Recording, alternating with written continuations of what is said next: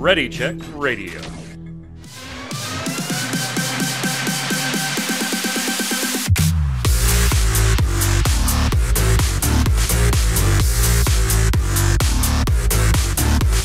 Oh, what's up, Internet? It is Thursday. It is 7 p.m. Eastern. That means here on twitch.tv/ReadyCheckRadio, it's time for the Relic Grind, our Final Fantasy XIV Square Enix podcast. Thank you for joining us. Thank you for joining us.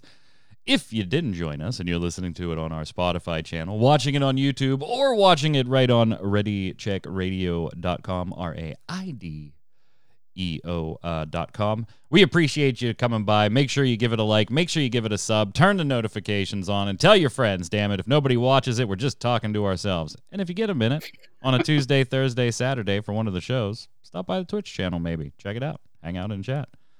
Or one of the 100 bajillion other times a streamer is on. Check the streamer schedule. The screamer schedule on ReadyCheckRadio.com. We play everything. We literally play everything.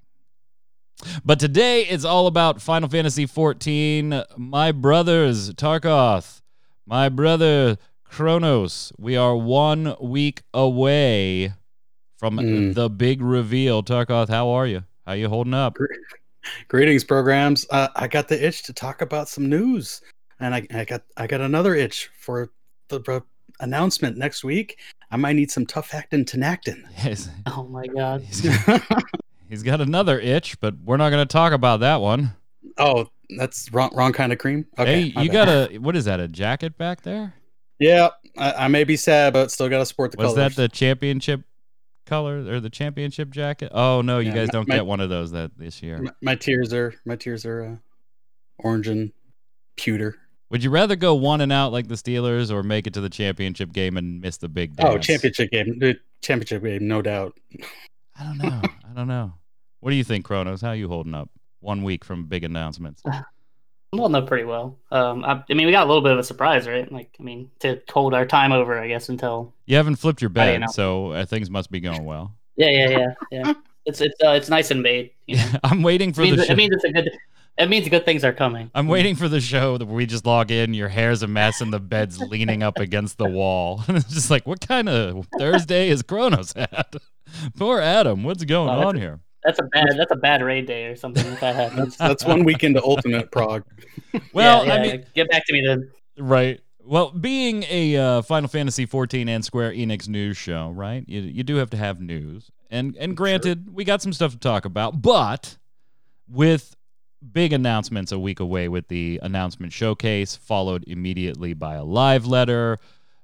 Yeah, there's not a ton of Final Fantasy XIV news, but Yoshi P and team did manage to squeak a little bit out. Now, before we get to that, the 545 stuff that will come out on February 2nd, 5.5 details were not spilled, but teased when they will be spilled. They'll be spilled in the live letter, gentlemen. See. Now, the live letter happens after the showcase. So basically, in my mind, this takes any 5.x stuff, 5.5, 5.1, if there's going to be a beast or anything like that, that takes that out of the announcement showcase. If it was, they're moving it to the live letter. So to me, that huge flag that, the announcement showcase is strictly going to be 6.0 dot forward. Am I nuts, Kronos, or am I on target there? No, it's on point. Yeah, I don't expect anything different than that. Initially, I thought they could get away with it. They were going to do a little 5.5 stuff and then, to pad a little bit of time and things like that, but apparently not by announcing and this we know there's going to be a live letter. I think it's like a 4-hour difference between when the the show starts to when the live letter starts. Yeah, that's the thing I wanted to get your opinions on, gang. So what does that mean? We estimated, and granted, we had no inside knowledge, no idea of what exactly was going to be revealed. We thought there was going to be a lot. We tossed around, this will probably be like an hour and a half, maybe 2 hours-ish. But when you look at the times now scheduled for the announcement showcase and the live letter, there is a 4-hour gap there. So Do we have a 3.5 hour showcase, half-hour break into a 3-hour live letter? Do we have an 1.5 hour showcase with a 2.5 hour gap into a live letter? What does it mean, Tark? What are you guessing? We were just actually talking about this before you came on. I'm thinking it's going to be 2 to 3 hours. They're going to have an hour-ish break, and we're just going to get a whole lot of info.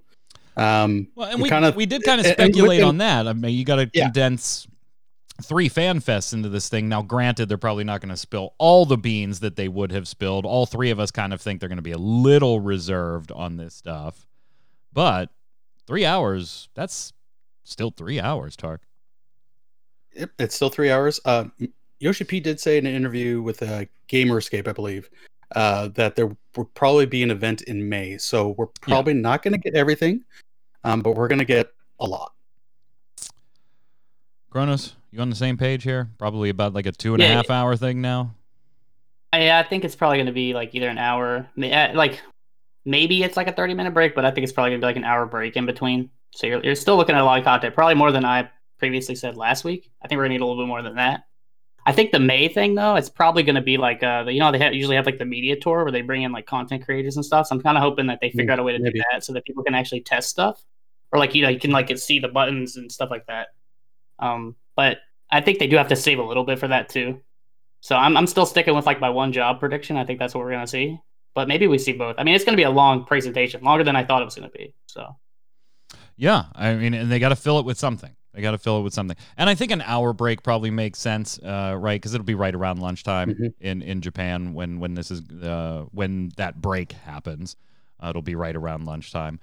But so I guess let's lay it out for all of you viewers, by the way, our plans. There will be no Relic grind next Thursday night at 4 p.m.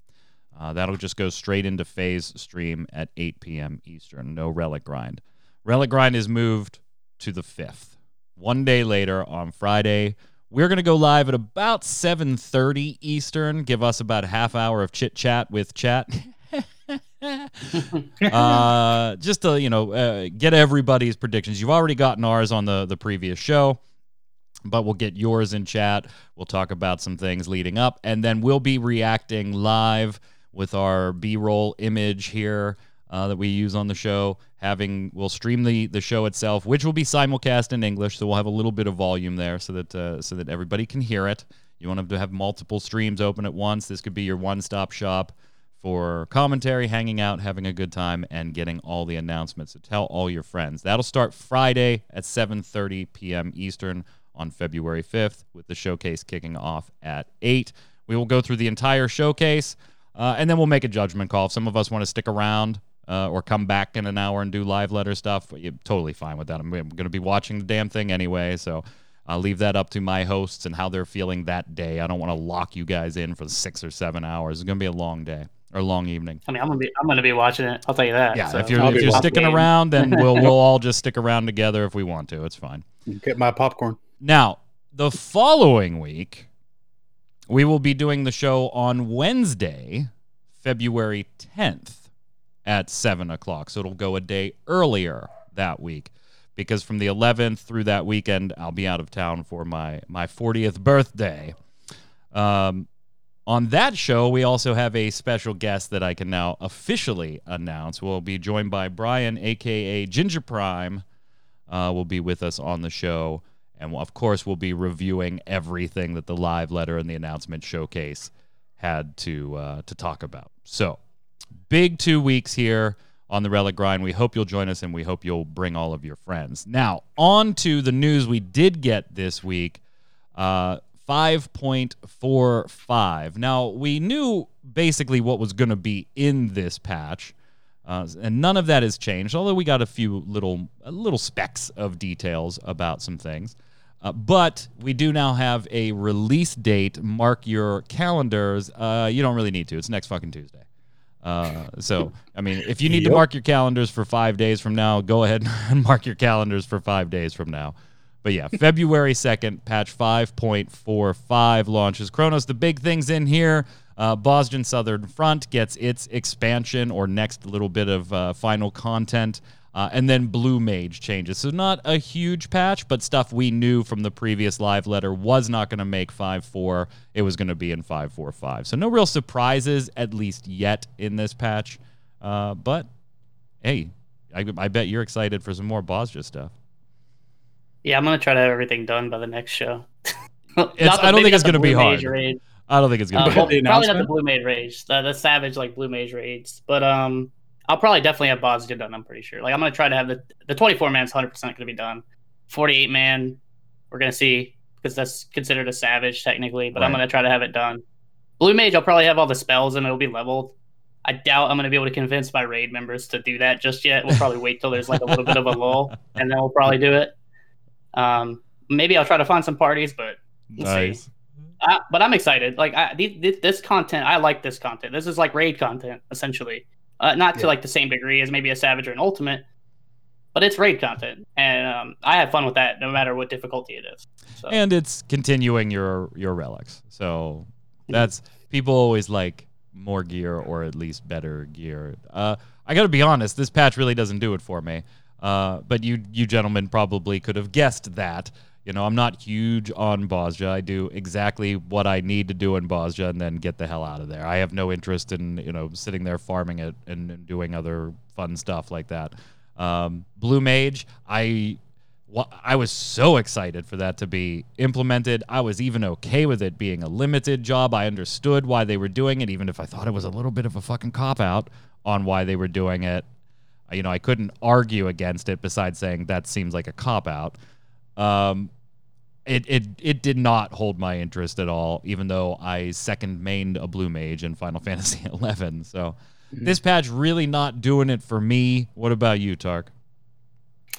Isn't the biggest part of this patch the Skysteel's tools? Like, we're all right. Crafters, yeah, you're right? Crafting tools. Come on, you got to get those nice shiny tools. Yeah, it doesn't really do it for me. I do like the Bozja, and I'll be doing that. I won't be able to do it as hardcore as Chronos, but I'll be getting into it. Blue Mage, I got it leveled. I don't have all the spells yet. I'm just meh. Yeah, Blue Mages, you're getting bumped to level 70 cap, and you're getting the 4.x stuff unlocked now. So if you were wondering what Chronos meant by the Blue Mage Savages, it's the 4.x material. The 4.x material. Not a huge patch, but, it gets us a little closer to 6. It gets us a little closer. Adam, I know you wanted to talk, since we're going to talk a little bit about, or we talked a little bit about Blue Mage, and obviously we've joked about limited jobs and things like that. We did a Love It or Leave It segment, and all three of us left the limited job system and everything. I know you wanted to take the opportunity with a little bit of a slower news week prepping for the announcement showcase and talk about jobs in general in MMOs, specifically in this case Final Fantasy XIV, and more to the point, balance for those jobs. Right, yeah, so you made a note in here too, like that if you look at this Twitter thread, people do not like that Blue Mage takes up any part of the content cycle. Yeah. Right? The fact that they feel like there are hours being spent on this job that people foresee as pointless doesn't make a lot of people happy, and it gets I tried to be nice. Hammered probably more than it should. It gets hammered more than it should. I tried to be nice. Not that in the show notes, it just says feedback and comments for Blue Mage aren't cheerful at all. Lol. Nope. So like the thing is, the cop out that you mentioned, right, is that Blue Mage is classically considered this OP job, right? It can do everything, right? Like in 14 cents, it can be a tank, it can be a DPS, it can be a healer, it can be whatever it wants based on what spell book you bring to the fight. And to them, they couldn't balance that in raid because of how rigid their structure is, right? And they don't want Blue Mages everywhere. So I guess like my question was going to kind of be like, it's kind of like an open question to you guys too. Like, does balance matter that much to the raid scene? Like, does every DPS need to be able to like compete with all the other DPS? Is it okay to have a DPS that's much better than all the others if every DPS can clear, even if they're not performing as well? I guess is really kind of what I wanted to kind of get your thoughts on it too. I have a lot of thoughts on it, Tark. I'll let you go first since I went first on the Blue Mage thing. In the realm of rating, I think it just needs to be balanced enough so that no matter what regular comp you bring in should be able to clear the content. The side part of that is ultimates. Ultimates, the min-maxing, spreadsheeting, making sure your rotations are on point and your mechanics are good. Maybe not as much there. But for Savage content, I don't think it should be just enough to get everybody that wants to do it on the job of their choosing should be able to do it. And then we get to me, I Mike? guess. So, in the broad sense, I actually prefer when classes may not be exactly balanced.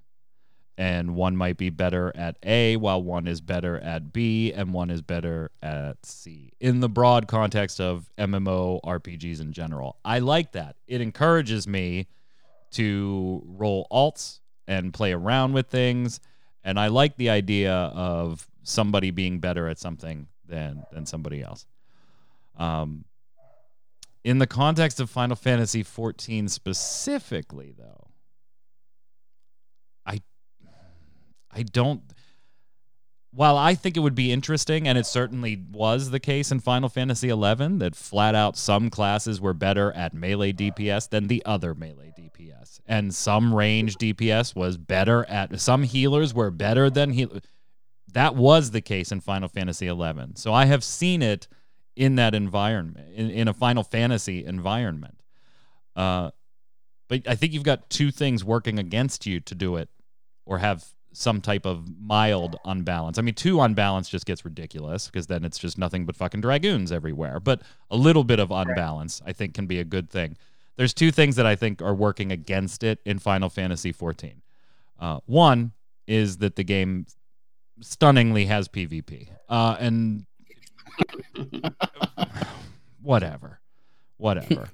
Anytime you introduce PvP and there is no huge, large-scale modification between abilities that are PvE and PvP, and yes, I know that Final Fantasy XIV does have some modification for abilities, but when it's not, then you actually have to balance the classes as best you can. Otherwise, people scream, or PvP is overrun by 3 classes, and that's it. But I think the bigger challenge in 14 is Yoshi P. He has done everything he can to make sure that the game never becomes a situation where when you have 8 people going into a raid, they would rather you be on your black mage than on your red mage. Or that you would recruit a black mage over a red mage. That's why Bard got so many changes very early. Remember that? Yep. Bard was busted, yeah. Yeah, Bard was busted, and if you were getting an 8-person raid together, you had 7 people to get together, because one of them was going to be a Bard. It was going to be a Bard, and that was it. And they did not like that. That's counter to everything Yoshi P wants to do. Now, do I agree with it? I don't think so. But I can understand why 14 can't do what 11 did. It's not their design philosophy, first off. And they've implemented PvP, which makes things a little bit different as far as class balances to begin with. But you have another interesting question here that you wanted to talk about, Adam. Yeah. So I'll just quickly say that for me, I think too much balance can be a bad thing. I agree. Is kind of where I want to go. And that you need a little bit of imbalance in order to keep things fun and interesting. So I worry that if they keep going down the road they're going down, and who knows if they ever get there, because we don't know when the next game's going to come out. These classes are going to become so homogenized, and you can already kind of see it. Yeah. That, if I play a Bard, how is that any different than if I'm playing a Machinist? Yeah, they all do the same right? thing. They just do it in a different path, a different set rotation type deal. I just have different button names, right? Yeah, exactly. Or like maybe a slightly different rotation. My job is basically the same, which that's the only thing that worries me. And I wish they would mix that up a little bit. And I think Blue Mage had the potential to maybe do that, but I understand their decision. Even if I don't agree with it. But yeah, the last one I wanted was... I think Blue Mage could have been... Blue Mage bothers me so much because the main argument was the insta-death abilities, right? The dooms, the stuff like that. Make bosses fucking immune. I mean, how many of them are immune to stuns and kicks? Right. And I mean, it's not hard. And that kind of... that kind of goes in with this last question, right? It's like, so is a job's classic identity more important than balancing a job around all the regular content? Ooh. And it's like, so I wanted to say that because I feel like you, Mike, that Blue Mage could have been built in a way where you have these skills that you can use in the open world, and who cares if you can?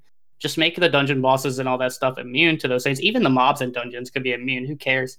Like, would it be such a bad thing if a Blue Mage could go out and get all these abilities, have like access to these skills that maybe other jobs don't have access to because they're different, right? And then they can tool their kit to raids. Is that like so bad? I guess. I think a creative way to do it would have been to make those abilities you were worried about the Blue Mage limit break. I think that would have been a nice little solution. So I forget off the top of my head how many there are. Let's say there's 3, right? A Doom and a Death, and whatever. Let's say there's 3 abilities they were really worried about, particularly when it came to dungeon bosses, stuff like that. Either do what you do for PvP and modify it, so it's not insta-death, it's X percentage, damage, something like that in dungeon content or raid content or 8-person content. Or make it there, here's the 3 abilities. And Kronos, one of the cool things about Blue Mage is you get to pick what your limit break is, one of those 3. And it has to be 2 bar or 3 bar, right? Or just make all 3 a 1 bar, 2 bar, 3 bar. I thought that could have been neat. And I would have been okay with, hey, you know what? Doom isn't going to kill fucking Titan. It's not. But it's going to do 6% damage. And then it's basically on par with all the other limit breaks anyway. The boss is at 5. Do it. Do it up, Tark. Do it. I think they could have done that. But I think, the idea of we want the Blue Mage to feel overpowered because the Blue Mage is an overpowered job, but we don't actually want it to function as an overpowered job, definitely overrode decisions here. And I think it does on the other classes, but I'll let Tark go on this one. For most games, I would say no, the class's identity maybe doesn't necessarily need to match up with its balance. 14's a different case, though. This series has been going on for decades, and I feel some of these jobs are just so entrenched that it's just part of it. So I feel that, the identity of the jobs is more important than the balance. Are they really, though? I think so. Like, granted, I feel that. They've been around for decades, but if you go back through any of these games, right, White Mage has not always functioned in a lot of the same ways as we tend to imagine them. Black Mage has had multiple changes and iterations throughout the Final Fantasy franchise. Now, Dragoons, they're just fucking Dragoons. But there was a time, I forget which game off the top of my head, Dragons didn't jump. So, they have had differences. And you still know a Dragoon's a Dragoon, even if the abilities are different, right? I guess the basic concepts of the job enough that in some games, they didn't even give them jobs, but Freya is a Dragoon, right? Just because of the functionality. So there is certainly an identity there, but I don't think that necessarily means you can't play with that identity a little bit, Kronos. Yeah, I guess another question, Mike, you played Red Mage, right? Yeah. Do you have a issue with the fact that your heal isn't really like for cure? Does it really matter other than the fact that you're using it as a filler spell to then raise someone, right? Raising's really cool. They have that identity, they raise like nobody else's business. But are you do you feel because I hear this complaint a lot from more casual people, to be fair, that oh well, my for cure, I can't cure anybody with this. What's the point of this skill? Is that bad? No. Should they be able to cure more? Do you feel that's okay how they are? I feel like it is 100% okay the way it is, but again, this is coming from somebody that hardcored Final Fantasy XI, Red Mage forever, had a very clear identity and party role there, and it was not to heal, but it was occasionally to drop a little bit of a heal. Take a little bit of a pressure off for 2 seconds type deal. Give Tarkoth 2 clicks to get some mana back type deal. Excuse me. Yeah, I like him in this game, and I love him in 14 too. As well. But I realized going into it that my damage spells aren't going to be as strong as my Black Mage, which is my other Red Mage, Black Mage are my 2 mains in 14. White Mage is not a main; it's right under there. I realized going into it that that's going to be the case. So no, it doesn't bother me. that's a bit different. But again, to Tarkoth's point, it doesn't bother me because that's the class's identity that I associate with Red Mage. So I kind of proved Tarkoth's point by saying that.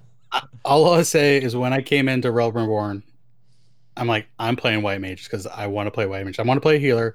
I don't know what the Scholar is. I'm going to play White Mage. So that's what I started with. And then Heavensward came out, and I learned to appreciate Scholar, but I still love White Mage. White Mage is my passion. I think you're just lazy and you want your pet to heal.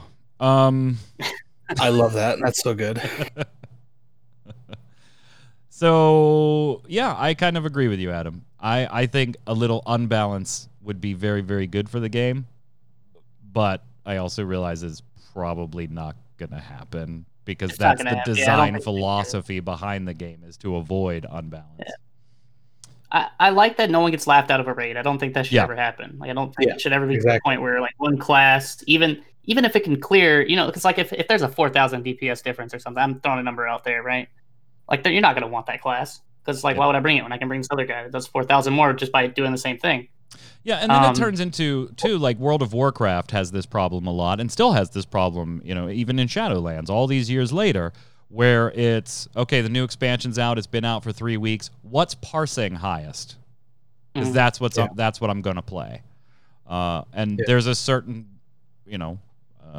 joy in Final Fantasy not being like that. Now, does Black Mage do more burst damage than this damage? And of course, there are slight differences there. But over the long term of a 6-minute boss fight, everybody's relatively equal, assuming equal skill and equal gear levels, of course. Yeah.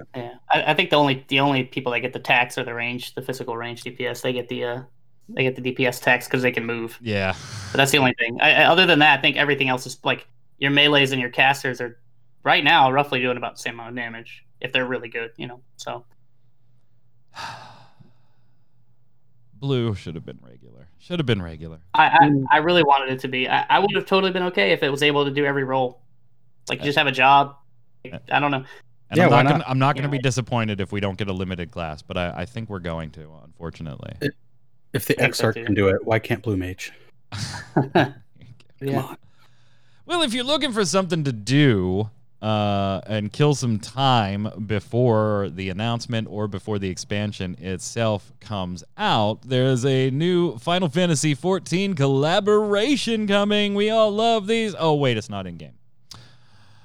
Adam just shaking his head at me.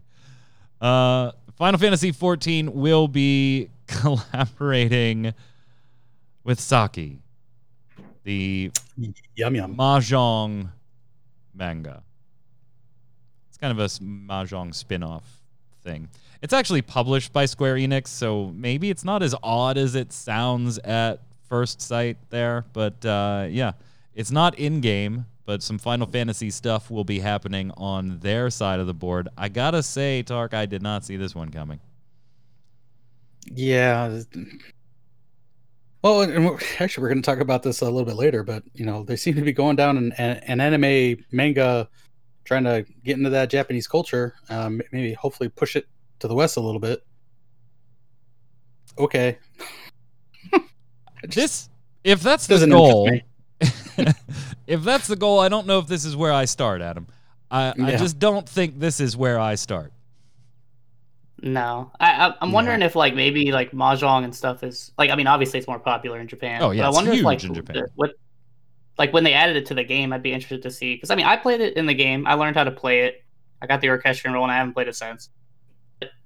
Like I wonder how many people actually play it that play the game. And like if maybe that's like the interest level that drove this decision. I don't even know if it's like a bringing something over here kind of thing, more so maybe appeasing the people that like it over there. I don't know. It is definitely a collaboration, I think, that heavily favors our Japanese brethren. So yes, I'm sure many of them will enjoy it, and I'm glad. I never want to not have collaborations because they're not for everybody. No, fuck that. Right. Who cares? I'm all for it. And hell, Somebody that's into the manga now may see a little bit of Final Fantasy XIV, wonder what the hell is that, and jump into the game. And by the way, your base game and your first expansion are fucking free, people. Come on. Get to level 60. Yeah, you can't beat it. You can't beat it. We need more people to fate grind for relics in Heaven's Word. So come on board. Come on board. Okay, so this, I really, really wanted to talk about this. This really isn't news. But we've talked about things on this show where, I mean, like it or not, I think MMOs have a bit of trash communities when it comes to the large scale sometimes. Some more than others, obviously. Final Fantasy XIV, I'm sure, has its fair share of knuckleheads. But they seem to be the quieter minority than, say, in like a World of Warcraft or other MMOs. And we've talked about some wonderful things that the community has done. This has got to be... I mean, this almost brought a tear to my eye. This one almost brought a tear to my eye. So here's the story coming from Alex Walker over at Kotaku. Excuse me. And I'm going to read this first little bit for you as a little bit of a background. After putting everything on hold because of coronavirus, Final Fantasy XIV restarted automatic demolition of player housing back in November. We reported that on the show. The idea was to free up more housing and land, something that's been a bit of an issue in the MMO, which we're going to talk about in a minute. So when one Final Fantasy XIV player moved into their new house over the weekend, they received an unexpected request. The plot, someone told them, used to belong to a player called William. He was a kind, or I guess a take on William. He was a kind and generous and very loving warrior of light, and he was very special to myself and my entire free company, the message read.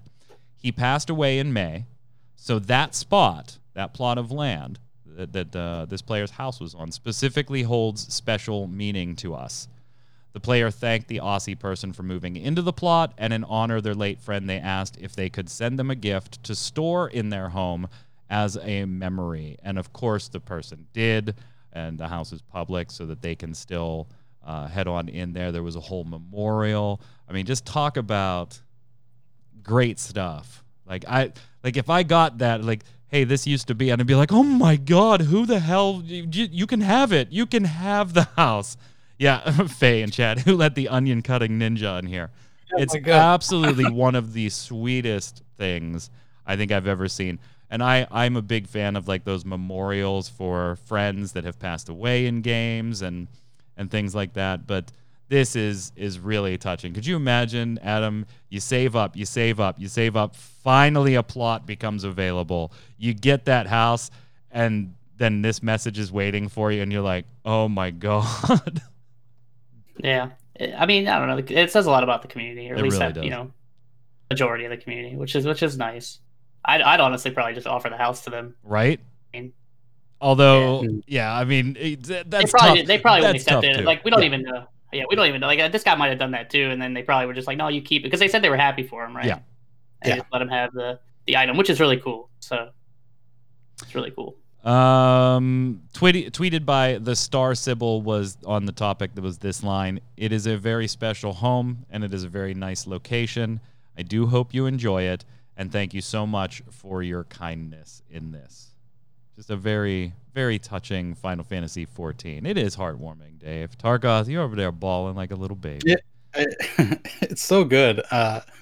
Because this could have gone the other way. They're like, no, you piece of crap. You gotta demand them to sell it, try to guilt trip them. No, they said, I hope you enjoy the spot. We just want to let you know that the person that used to live here, we appreciate it, and we're grateful. You're happy to have the spot.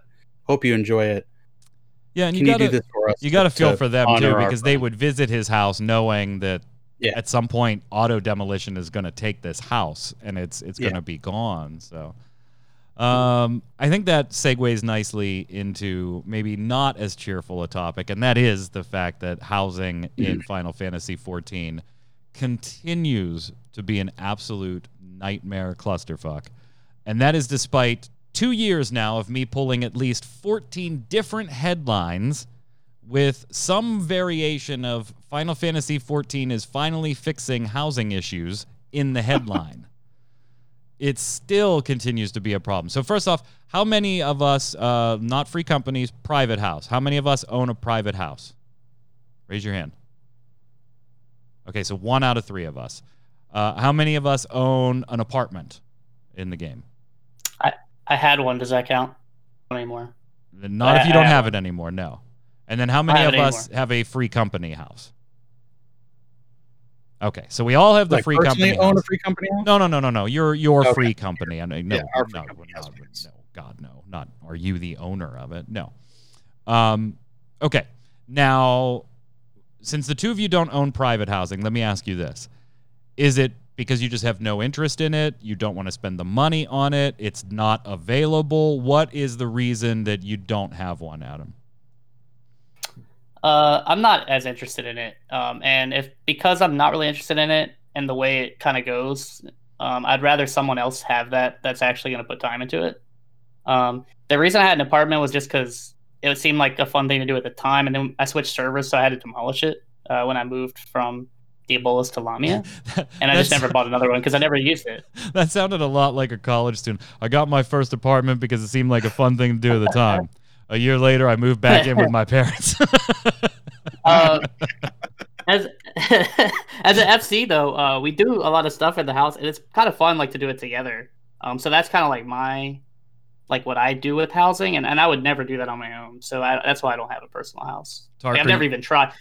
So you didn't move back into your parents, you moved into the frat house. Got it. Okay. Well, I mean, yeah. What about you, Tark? Why don't you have one? Just a money thing, no interest thing, not available thing? My interest isn't high enough to join the rat race to secure one at this time.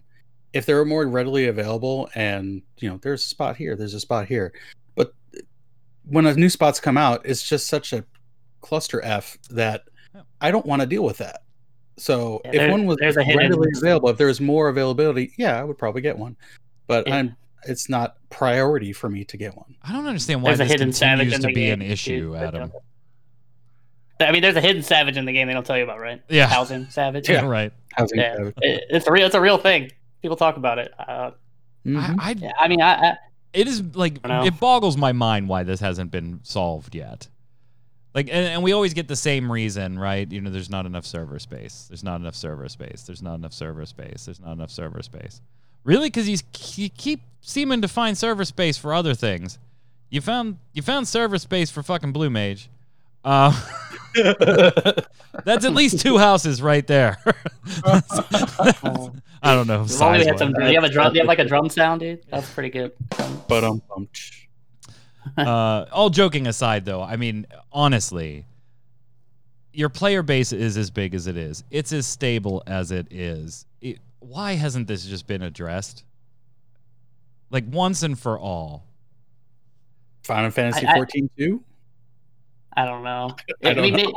Maybe the spaghetti code is worse than we think. Like, maybe there's like some like problems in the back end that they just can't. But then they're doing the Ishcard stuff. We know we're gonna have housing wars, right? With that. I'm really sick of hearing server space is the issue for everything. Remember our inventory initially? Oh god, that's so horrible. Right. Yeah. Like when I wonder though. When 2.0 first launched, that was the reason we couldn't have bigger inventories because server space. Yeah, I mean, I know people that have like more than one house too. Yeah. Right. So there's people that have like 1, 2, 3 houses plus a free company house. That's like 4 plots right there that they're taking up. Which should have been limited from the beginning, but that's another issue. And then the apartments are kind of like I mean, that was kind of, they tried to like appease people with those, but those are just like, I don't know. Yeah. Then you got the opposite end of the spectrum. I don't know if the two of you are familiar with this at all, but Elder Scrolls Online, right? Where I can own a house in any of the housing districts throughout the entire game. And they're not just houses. They're big like dimensions, almost like Rift does it. Some of them are little like one-room apartments in a city, but some of them are like huge outdoor, indoor, furnish it all the way you want. And I can own every single one of them. Not just one at a time. I could literally, if I had enough in-game gold or I wanted to spend cash shop money, I could own every single one of them. And Elder Scrolls is becoming one of my favorite MMOs this last year after having basically abandoned it every time I get to level 12 when an expansion comes out.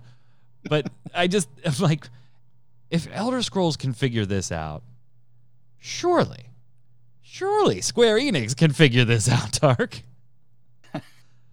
And it's Bethesda. It's not even bugged. I don't understand it. He's singing them all day. 76? Come on. I don't Maybe it is all the way back to PS3 spaghetti code. I don't know. Maybe they're like, at this point, it is what it is. We'll fix it on the next game. Like, I wish I could get inside there and look and talk to people. Not like I could fix it or anything. That's not what I'm claiming. But I would love to just go look and talk to them and just be because there always just seems to be issues. As much as we love the game, I don't think there's anybody on this panel or even in our chat that would argue the fact that there are some archaic things still in Final Fantasy XIV when you compare it to MMOs that are on the market today, and not just new ones that have come out, which you could argue, hey, it's older, but even its contemporaries. There are things WoW does in a much better way than Final Fantasy XIV does, and we normally hear server architecture. And obviously, I'm a software engineer. I get that aspect of stuff. I get that your outdated code may cause limitations and issues in things you can do going forward. But it's also been 8 years. You no longer support the PS3. How have we not at least started to move past this besides we're going to open up a new district and, they're gone? Why does this keep happening? How many years did it take them to fix chocobos? I mean, this is a lot bigger than chocobos. They fixed them? Well, you can have them out and be in the duty finder, so there we go. Right. That was the thing they had to fix. Yeah, and it took years. Faye and chat, yeah, Codebase can absolutely get that bad, but at some point, they've upgraded servers, they've relocated servers, they've condensed servers. I mean, you've started changing core architecture at that point. You've stopped supporting the PS3. You're into the PS4 and the PS5 now, which, by the way, I don't see any way around us getting a PS5 announcement next week. We have to get the PS5 release. And I still think we're going to get a little bit of Xbox chat in there as well. But housing, God, man. Elder Scrolls I don't Online. know if they can When did catch up Elder to the- Scrolls Online come out? I don't even know. I'm gonna look. After 2014. 2014. Yeah. So it's what, 2 years younger? 2 years younger. How's the demand in Elder Scrolls though? Because the demand in 14, everybody I talk to wants a house. Almost everybody. And like I said, I have free company members. Sometimes some of them have 3 houses, right? And I don't know if they can ever catch up the demand in this game. They'd have to put in so many wards. No, they'd have to put in the limitation of 1 house per character. But then what does that do to the people who already have 3? Right? Refund. Now you have to solve that problem. Refund. You've done it before. You do a refund when you do server transfers. There's a prorated refund process that goes in with that during different times, during server condensing and things like that. It's not unprecedented. You've done it before. Mm-hmm. There's new rules. There's a new sheriff in town, and he says 1 house per character. Doesn't solve it, but... And as far as ESO's player base, yeah, admittedly, it's a lot smaller, but when I have the ability to purchase, I don't even know how many different housing... There's at least 30 different places. Right. And I will tell you this, the Elder Scrolls Online had its reveal global release earlier this week. There were 100,000 people watching that live stream on Twitch. There were 100,000. I was stunned. There was enough to break their website and cause the game to have issues that day too. So much bigger than you might think. Much bigger than you might think. And you gotta believe it's something that they're working on because they've known for years. But at this point, I tend to agree with you, Tark. I don't think we get this fixed until XIV-2. 42. Yeah. I think the only thing you're going to get right is you're going to get Ishgard and however many wards they offer you. Yeah. And then maybe 1 more extension of wards. Because what is it? I don't even know what it has now because you have the 2 sets of wards in each area per server now. And those are basically all filled. Because it's gone. It's like that South Park episode, right? It's oh, it's gone. Okay, see you later. That's because I remember when we tried to get our mansion that we have now for a free company and they had dropped that new ward in a patch. you had to beat the server queue, and you had to map out like a speed runner, man. You had to map out your route to what plot you wanted to go to and know you were getting there first. And then And that's why I don't have one. it's rough. It Not is rough. worth my time. So Oh my! All But right. when the new game comes out, no PS3 to worry about, no PS4. It'll be on PS5, PS6, whatever, for the future, and they can fix it then. Take a look at this little guy. And by little, I mean a big-ass jumbo chocobo plushie. In real life, that thing is 2 feet tall. Isn't that the cutest damn thing you've ever seen? Absolutely adorable. Do you want one? Yes. Let me tell you how to get one, brother. You can head on over to the Square Enix store. It's not a great storefront. We've already talked about that, but that's fine. This guy's 2 feet, oversized chocobo plushie, the cutest damn thing on the planet. Probably the only good thing left on Earth. The only good thing left on Earth is this chocobo plushie. Pop in your login information, Tark. Put in your credit card. Nope. And go ahead and get it. Yeah, Faye says she needs it. Well, that thing is $189.99 USD. But I'll tell you what. I know that's a little expensive. That's a little pricey. That's a little glorified pricey. Pillow. If you pre-order it though, I'll give you a bit of a break. I'll help you save some money, Tark. Stuff's bad out there right now. Yes, I appreciate that. No problem. It's just me being Square Enix, spreading the love. For you, pre-ordered, $171. Oh, much better. That I can afford. Oh man. It's a glorified pillow for crying out loud. Like, get someone on Etsy to do that. Have you seen the Fat Cat stool though that they put up for pre-order like Yeah. 4 months That's ago? kind of cool. That's like $300. $300. Oh, pretty that's not cheap. that cool. Pretty cheap. Well, I'll tell you this. It's much better than Capcom selling a wool peacoat with no buttons on it because Chris Redfield is wearing it in the village for $1,500. Jesus balls. Yeah, I'm not even joking. Look it up. Chris Redfield jacket. Good Lord. $1,500 bucks. It's a wool peacoat, and the fucking thing doesn't even have buttons. Oh man. Wow. I do want to hug this thing though. I do too. It's pretty legit. Just not $190 legit. Yeah. Isn't there a Tonberry about the same dimensions? It's not as Probably. cute as this. No. Look at this guy. But I still like to. After hearing the price, Dave says it's not so cute. Not so cute. Nope. Faye Death is dropping the JFC in chat, so I'm assuming she just Googled the P-code I'm talking about to see if I was full of shit and found out I'm not full of shit. Nope. We tell you the truth here. Oh, my. What else we got in that Square P-code, Enix you can news? handle it. This is neat. This isn't like earth-shattering or anything, but on Gaming Gumbo we did a big segment a few weeks ago about anniversaries, and then we talked about Microsoft trying to buy Nintendo back in the day and stuff. So these are those on this show we talked about Hitman, right? And Hitman breaking up with Square Enix because Square Enix dumped them. I like these historical things. Well, apparently Square wasn't exactly sure if they were ever going to have a relationship with Nintendo again. And to be honest, they're kind of surprised that, fast forward to current day, that Cloud and Sephiroth are in Super Smash Brothers because they thought Nintendo wanted nothing to do with them after they left to go do Final Fantasy VII on the PS1. To the point that they said, though Sakaguchi states that there was no bad feelings between them, Kawhi responds that the storied game maker is just trying to be politically correct with that one. What I heard was Nintendo said, if you're leaving us, never come back. This is back when it was going to PlayStation 1. I love that.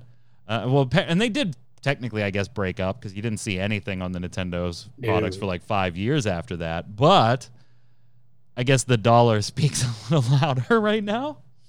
And all fences have been mended. So I don't know. Well, and their device is a lot better. The N64. And that was the reason. It wasn't You know, it was what they wanted to do, couldn't be done on the N64. Mm-hmm.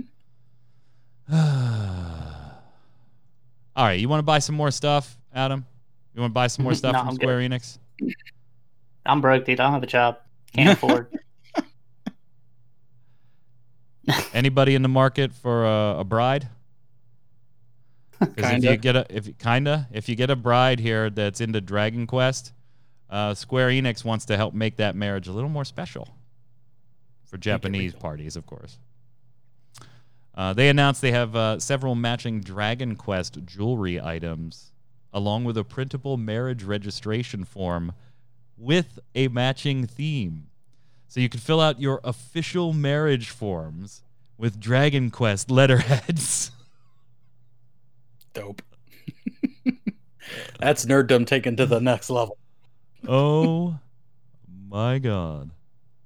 You can pre-register to get these April 10th. Of course, you're probably only going to get these if you're in Japan, by the way. That's the only place the pre-order is up. They're modeled after the Circle of Fire and Circle of Water that appear in Dragon Quest V.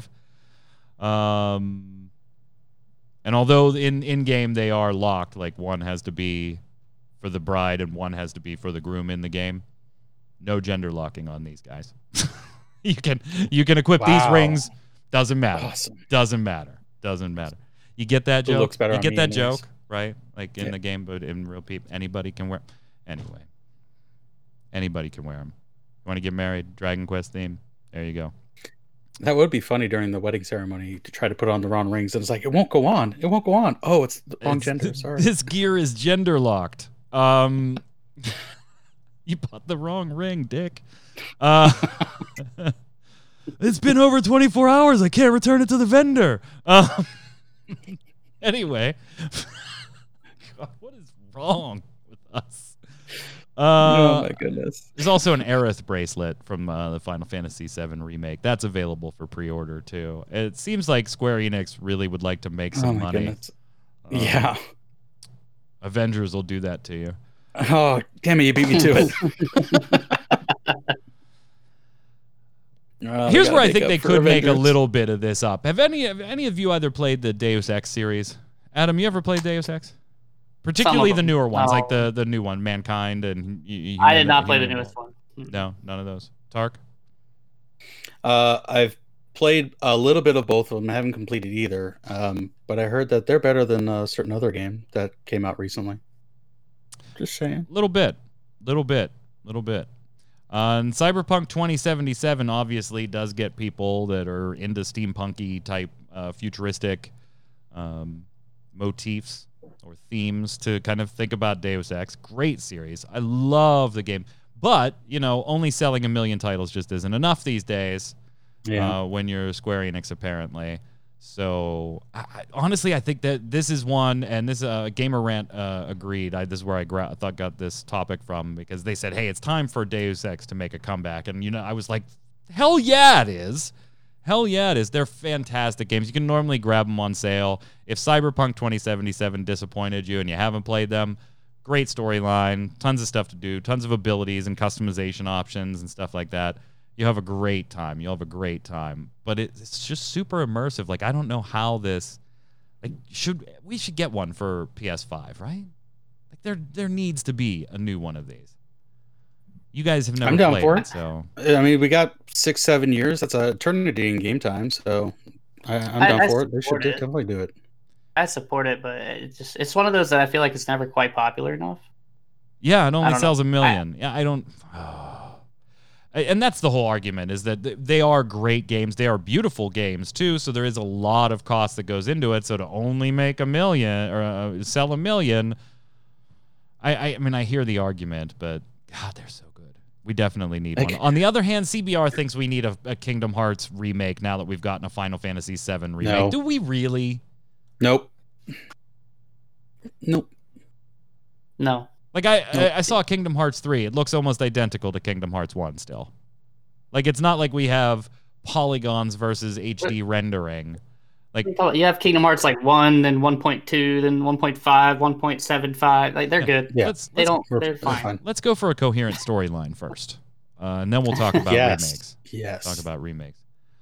What else we got on the Square Enix docket? Oh, the demo for Balan Wonderworld went live today. I got a chance to play it earlier today. Tarkoth, did you? I know you were planning to, but did your day? Basically completed it. You did it all too? Yeah, it's not all that long. It's not all that long. Nope. You could, even if you're just farting around, you could probably spend like an hour in there and you'd be done. And I got some footage here. Apologize for the diciness. I wanted to try and show different things instead of just like one level. What'd you think? Before I jade anybody's opinion in any way, what'd you think, Tark, as somebody who was kind of like, I probably won't buy it, but if you lent it to me, I'd try it type deal? Yeah, I might rent it for my boy to play, but I'm not going to purchase it unless it maybe gets down to like $20. It's cutesy. Platforming's okay. Very simple. Everything's just one button for all the costumes.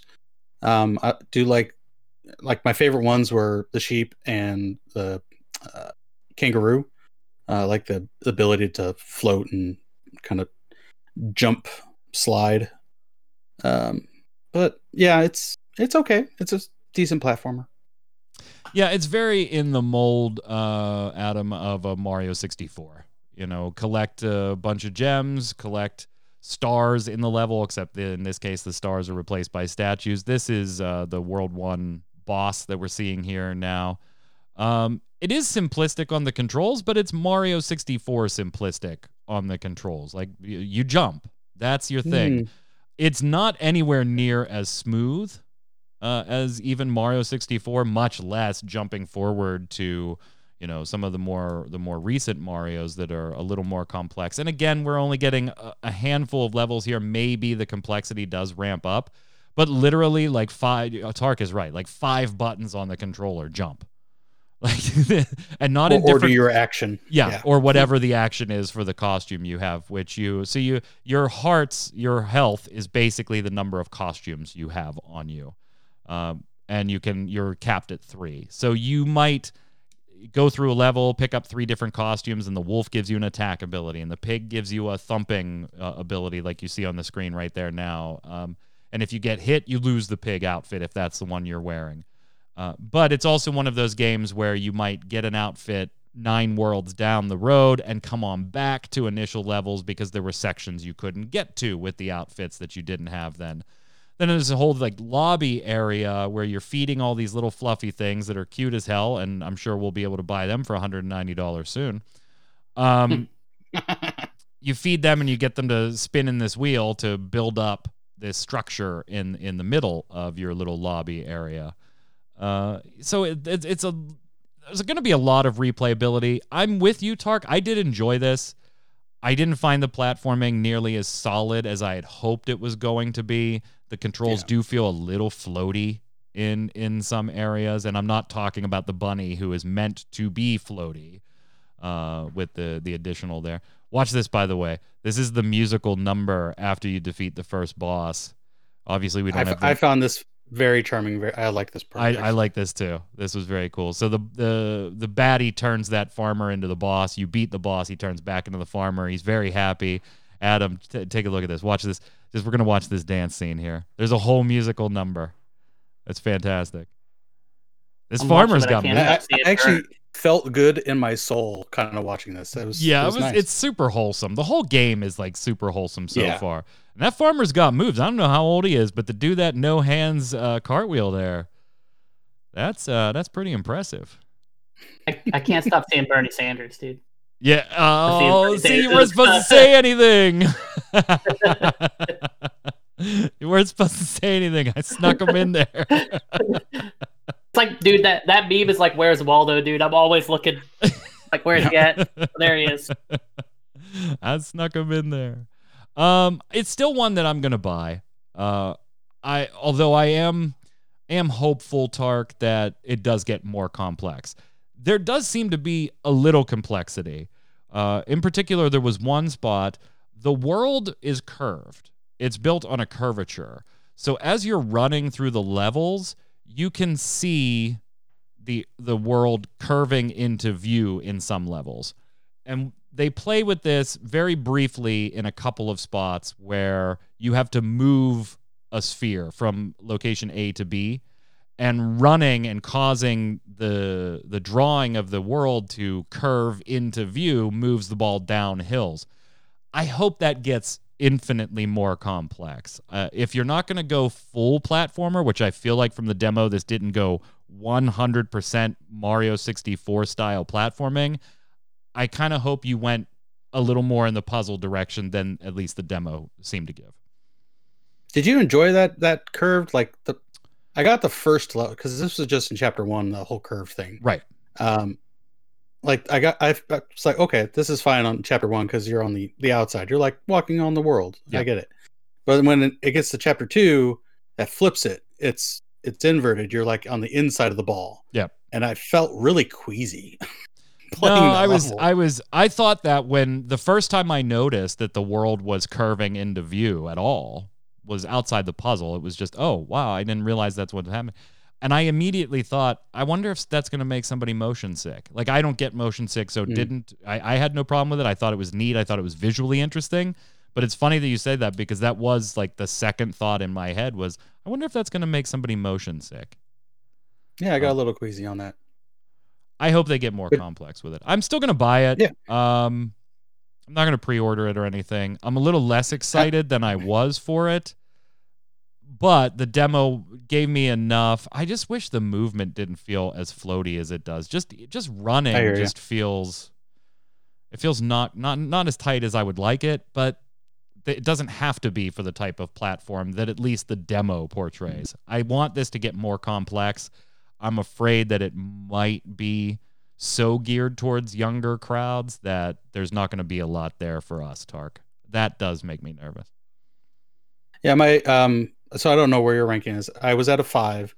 I'm at a 6. I thought it was charming, cute. The visuals are amazing. They're really good. Yeah, I think it's nice.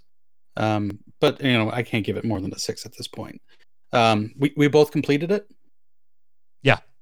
Okay. How many trophies did you end with, or statues? I don't even know. I did it this morning at like 10 in the morning while I was finishing some show notes. If I have it in the footage here, you'll be able to see it.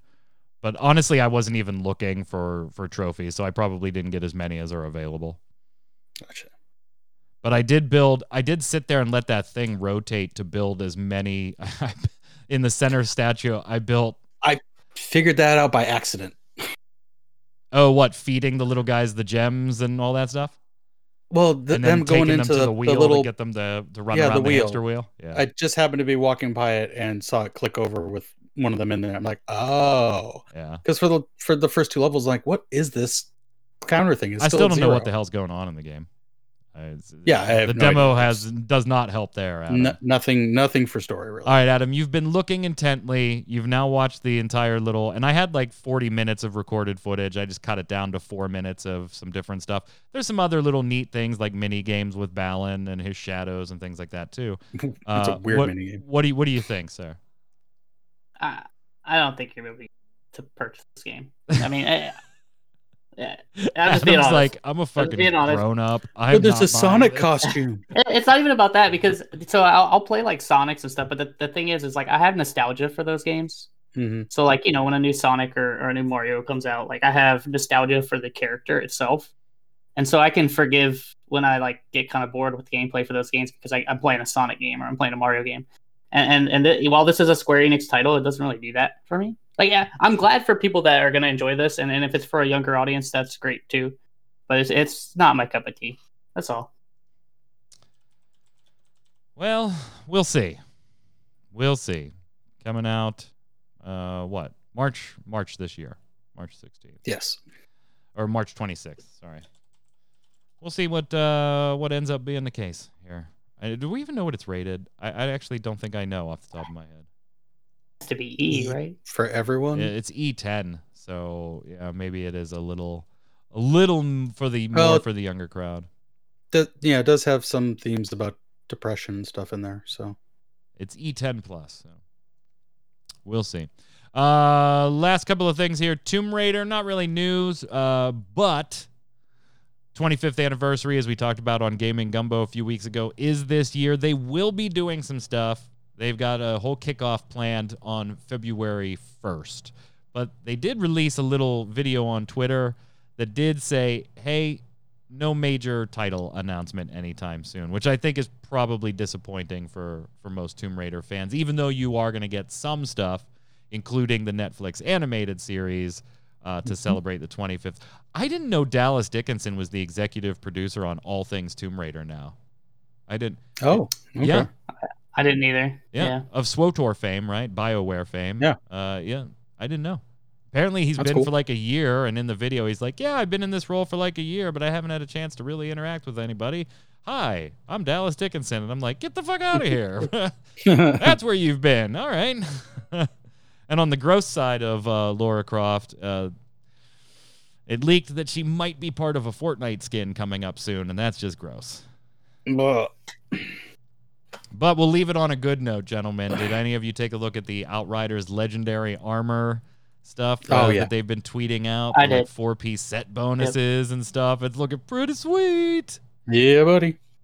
I know this isn't in the notes here, but have we decided on what classes we want to try out first? That's what I was gonna ask that too. Yeah. I was looking at Technomancer, but me too. then I can go Pyromancer. That's fine. Well, I was going to say my the number pyro 2. class is the one that looks cool to me, but I don't care either way. I'll play whatever. But Okay, you do Pyro, Chrono. You do Pyro. Mike, you can do Techno, and I'll do Trickster. That works. Trickster's my number 2. I'm good with Trickster. That works. I just would like it known that chat, when he starts bitching when we stream this at the February demo, I did volunteer to leave Techno and go to Pyro, but then pissed Adam off. You just document that because February 25th, isn't it? 25th, I think? Thursday? I think that's correct. Yeah. Yeah, 25th. And Faye already gave us clearance to trade with Friday for that, so we're good. We will be playing that demo live, provided it doesn't catastrophically fail in some way. Yeah. So let's slide over to Love It or Leave It.